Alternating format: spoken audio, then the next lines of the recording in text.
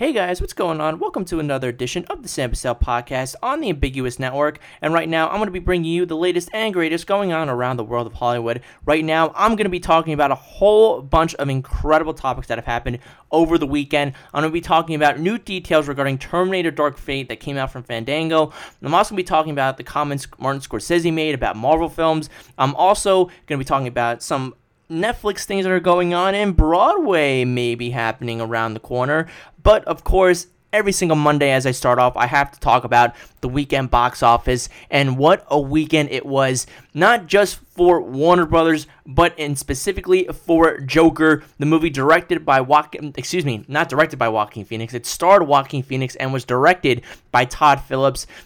Joker scored $96 million at the box office. People talking about this movie, controversy behind it. Is it going to make a lot of money? Is it going to do really well? What's going to happen with this movie? Are people actually going to go see it? And it seems like a bunch of people around the world went to go see this movie, as not only did it make $96 million domestically, it also made $140.5 million internationally, with a worldwide gross of $234 million worldwide. And going back to the domestic numbers real quick, the initial numbers came out that on Sunday morning that Joker made $93 million. But now there is talk, it's come out now that the estimates were off by around $3 million, and Joker made $96 million at the box office domestically, and that broke a slew of records for the month of October. Specifically, the big one that it broke was that it is now the highest grossing opening weekend box office intake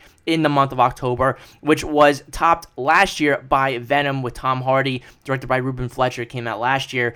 Joker has topped that as well. It is also the fourth largest opening for an R-rated film ever. And what's also incredibly significant is that it passed the opening weekend totals of both Justice League, Aquaman, and It Chapter 2, with Justice League coming in with $93 million this opening weekend. Aquaman had $61 million, and It Chapter 2 had $91 million.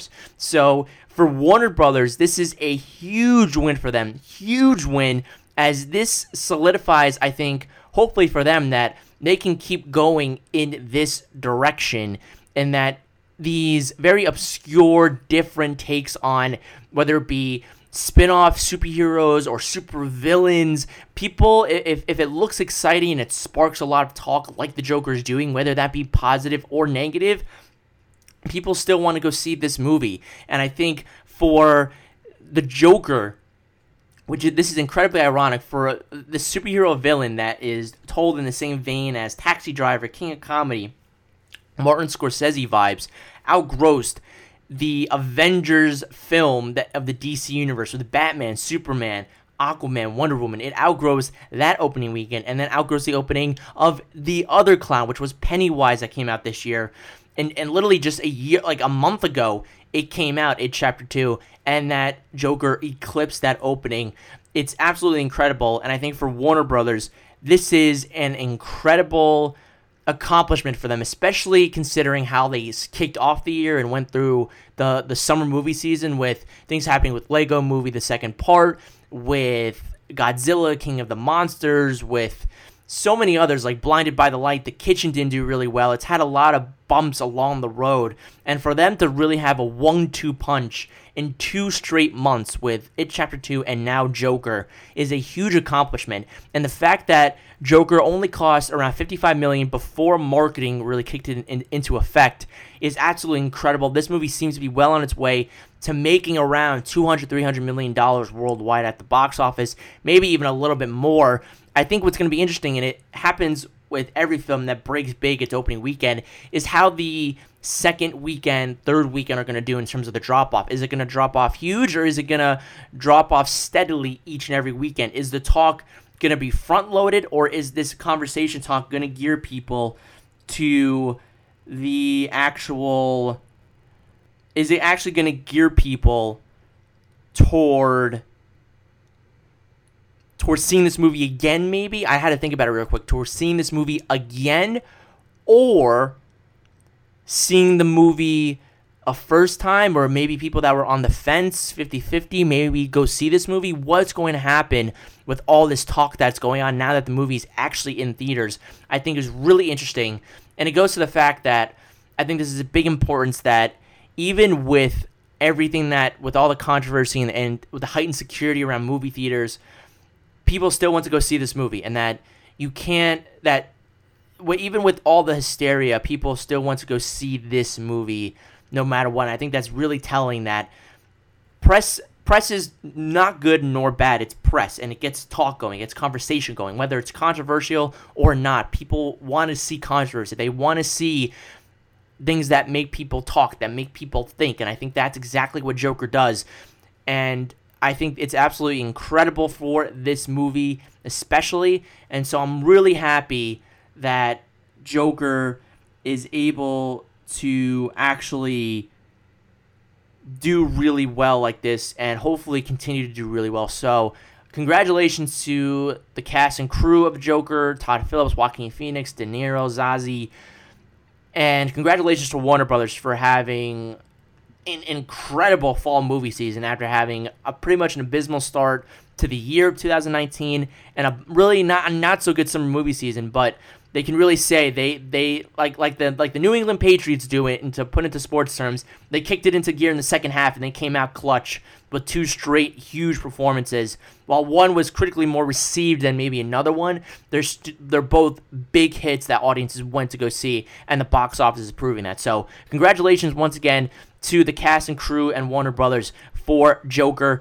Coming in at number 2 was last weekend's champion, Abominable, grossing another $12 million, $76 million worldwide, $37.8 domestically. It is behind Smallfoot, which is the other Bigfoot movie that came out last year around this time. That one grossed $83 million. So it's going to hit around there, but for DreamWorks, they're not hitting How to Train Your Dragon numbers, but it's the only family film out there, and not a lot of families are going out in droves. And I think with the Addams Family coming out this weekend, it's going to take another big hit for not being the big family film, especially animated film out there. So Abominable might be taking a little bit of a dive come this upcoming weekend.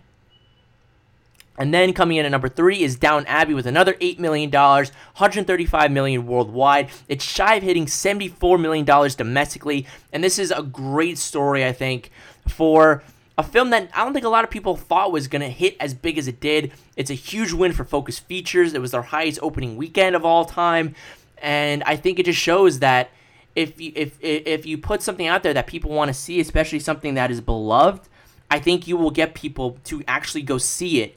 And the fans will come out in droves, and it got great critical reception.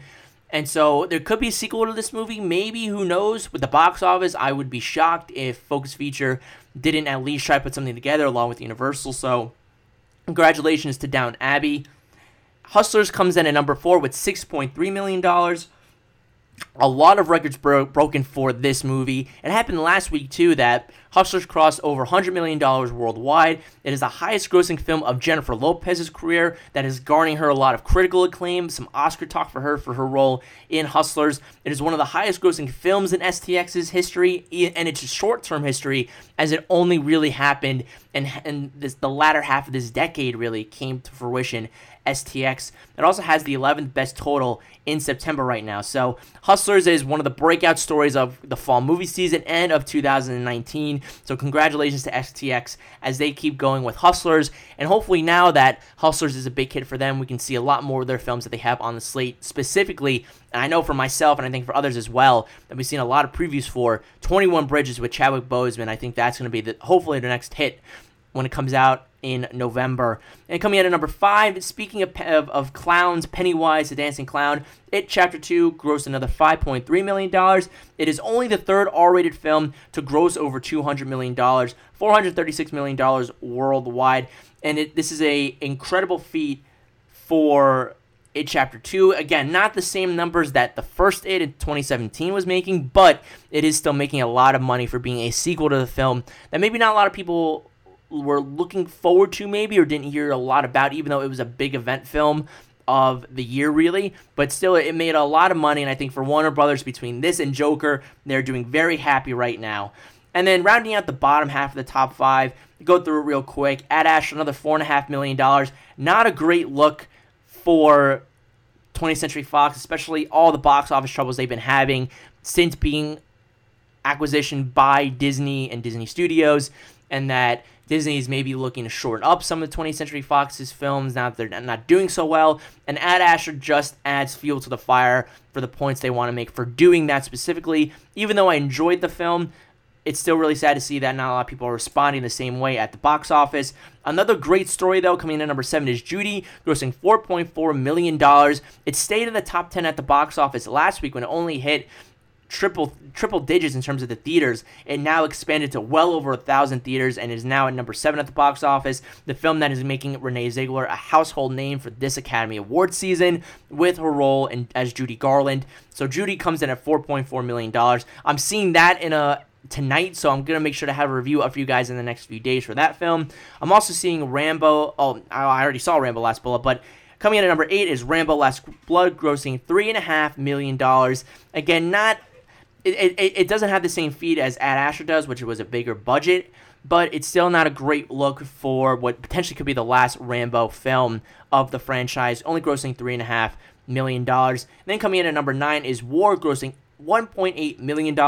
And what's incredible about that is that it only opened in 305 theaters this weekend, and it grossed $1.8 million. That is incredible for really a foreign film that I didn't really hear much about until it did really well at the box office. So great job for the cast and crew of War. And then coming out at number 10 is Good Boys, hanging in there by grossing $900,000 at the box office. Really the only film that's left from the summer movie season is Good Boys, hanging in there at number 10 at the box office. But guys, that's it for this edition of the Weekend Box Office Recap. What do you guys think of this week's box office? Are you excited for all the records that Joker broke this past weekend for its opening? Let me know what you think down below in the comment section and leave your thoughts. Now going on to some things that were said by Martin Scorsese about the Marvel Studios and superhero films. And he said in a quote on Friday that Scorsese compared the Marvel movies to theme parks, that they're not really real movies, and that he credits the actors for really doing a great job for what they're given. And that's really all he really gave it. And there's been not a lot of talk, but this isn't really anything new. This is just a director giving his take on what he thinks of these movies, of these actual films, and for a guy of his caliber, I can understand them. It's a point of view. Everybody has a point of view. Everyone has their own opinion on what they think of those movies. I understand. I feel bad because people like James Gunn have come out and said that Martin Scorsese, he came out in a tweet saying that Scorsese is one of my 5 favorite living filmmakers. I was outraged when people picketed The Last Temptation of Christ without seeing the movie. I'm sad that he's now judging my films in the same way. So I think if you've made the movies, it hurts a little bit, especially if you've looked up to somebody like Scorsese, if you're a filmmaker and you've seen all the accomplishment that Scorsese has done in his life, you would feel sad about that. But I think I, for one, am a huge fan of the superhero genre, of superhero movies, especially the MCU, and am I a little outraged? I don't know if I'm outraged, but am I a little saddened by them? I guess. But I'm sure if Scorsese had an idea and he wanted to work in the superhero genre, Kevin Feige would say, what do you want to do and how do you want to do it, and give him all the control and everything he needed to do. But I just think Scorsese, he sees what he makes and he sees what those films are, and it just doesn't line up for what his ideas for a movie are and for what he considers filmmaking to be. And I can respect that opinion. Do I agree with it? No, but I can respect the opinion and I understand it. But it's something where James Cameron has come out and said that he doesn't think Marvel movies are really movies in a way, but he's kind of retracted that statement in a little bit, and maybe Scorsese does, and he retracts that maybe after watching a few of them again and seeing them for what they are. And if he has an idea for a superhero movie, maybe he does one down the line, and he says, you know what, I was wrong. But I can understand where he's coming from, that I've known people that have that kind of opinion, that, you know, Marvel movies are campy and they're not cinema, but in their own way they are cinema. But at the same time, I can understand where Scorsese is coming from. Guys, what do you think of Martin Scorsese saying these comments about Marvel movies? Let me know what you think down below and leave your thoughts. And then I want to get into some new details coming from Fandango, from Eric Davis and a slew of others that work over at Fandango, which is the ticketing site, but they also do an incredible job of covering the industry, from press screenings to interviews to reviews.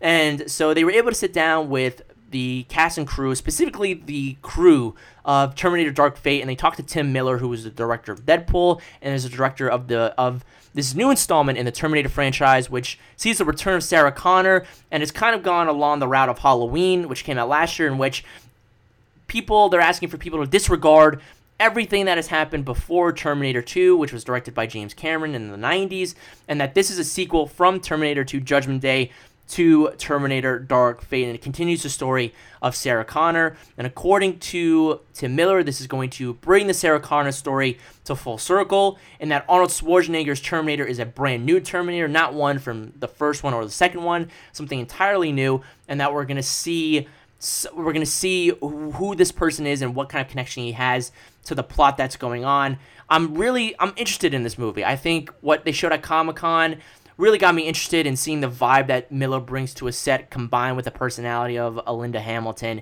and a Schwarzenegger and a Gabriel Luna. I'm really interested to see what they do with this movie.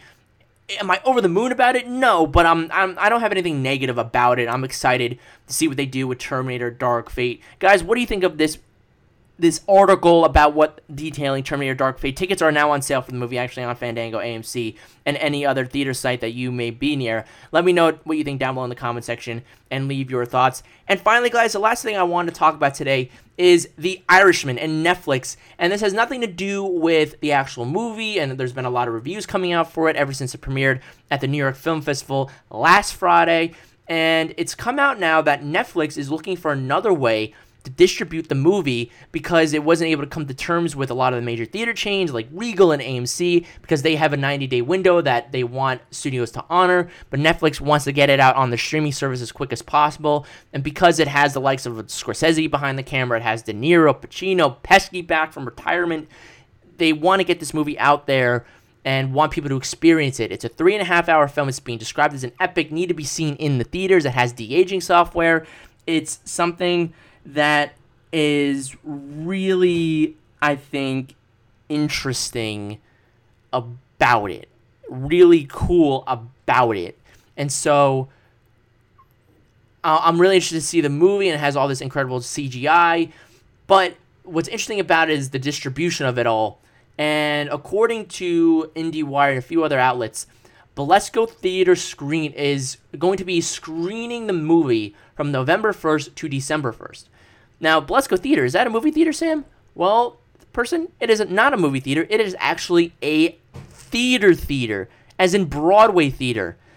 The Irishman will be showing at the Belasco Theater for a whole month, from November 1st to December 1st, in which people, for about $15 when it comes out, can actually go in and watch this epic 3.5-hour film. And if you can't see it on a lot of these theaters, like an Alamo Drafthouse, which might not be in New York City specifically, it might be out in LA and some other places, but a lot of these indie theaters that are housing The Irishman and a lot of other Netflix titles might not be in a lot of other places. So especially for in the city, if you don't have those independent theaters around, Netflix is looking to premiere it on Broadway for you to see for $15. You can watch it in a theater setting, which I think is really, really cool. That apparently it's been done before, but not for a long time. And so to do that, I think would be awesome to kind of experience a movie like that, like kind of what it was in the old days, where you went to a theater and saw it like that and you got all dressed up. Which I wonder if people will get dressed up for something like this. It brings out a lot of questions that I never really thought I'd be asking myself, but here I am asking them, and I think that's really, really cool. But with the theater, especially in 3.5 hours and no intermission, that's kind of like if you've seen a play like that. I think what's really, really interesting is the fact that this show that they're going to be putting on is incredible. And I think with the seats, it might be a little uncomfortable. I've sat in theater seats, and just sitting there for a 2.5-hour Broadway show is pretty uncomfortable. But I'd sit in there for a theater, and on that kind of screen with that kind of surround sound, I would do it in a heartbeat. So I'm excited to see what they do with this showing at the Belasco Theater. Again, from what I read, it's only about $15 a ticket. That's a really good pricing. So I'm excited about seeing this, and I think if I'm around the city area and I'm not having anything to do, I will be seeing it on Broadway. Guys, what do you think of this? Let me know down below in the comment section and leave your thoughts. And guys, that's going to be it for this edition of the Sam Bussell Podcast. Thank you so much for tuning in. Be sure to check out my channel for more content. You can check me out on Spotify, Apple Podcasts, Stitcher, Radio Public, SoundCloud, and so much more. Also, make sure to tune in on the Ambiguous Network, and also be sure to check out my channel for some other amazing content along with the Ambiguous Network, and check out some of their shows such as You Mad Bro, the #1 source to see what the internet is pissed off about on a weekly basis. Also check out Goal-Driven Professionals geared toward improving client relations, return on investment, and customer acquisition costs for independent businesses and services. You can check them on their website at ambiguousproduction.com, also on Facebook at Twitter at Real Ambiguous. Also make sure to follow me on social media on Twitter at Bussell Samuel. That's Bussell Samuel, and on Facebook at Sam Bussell. Thank you guys again so much, and until next time, keep on screening.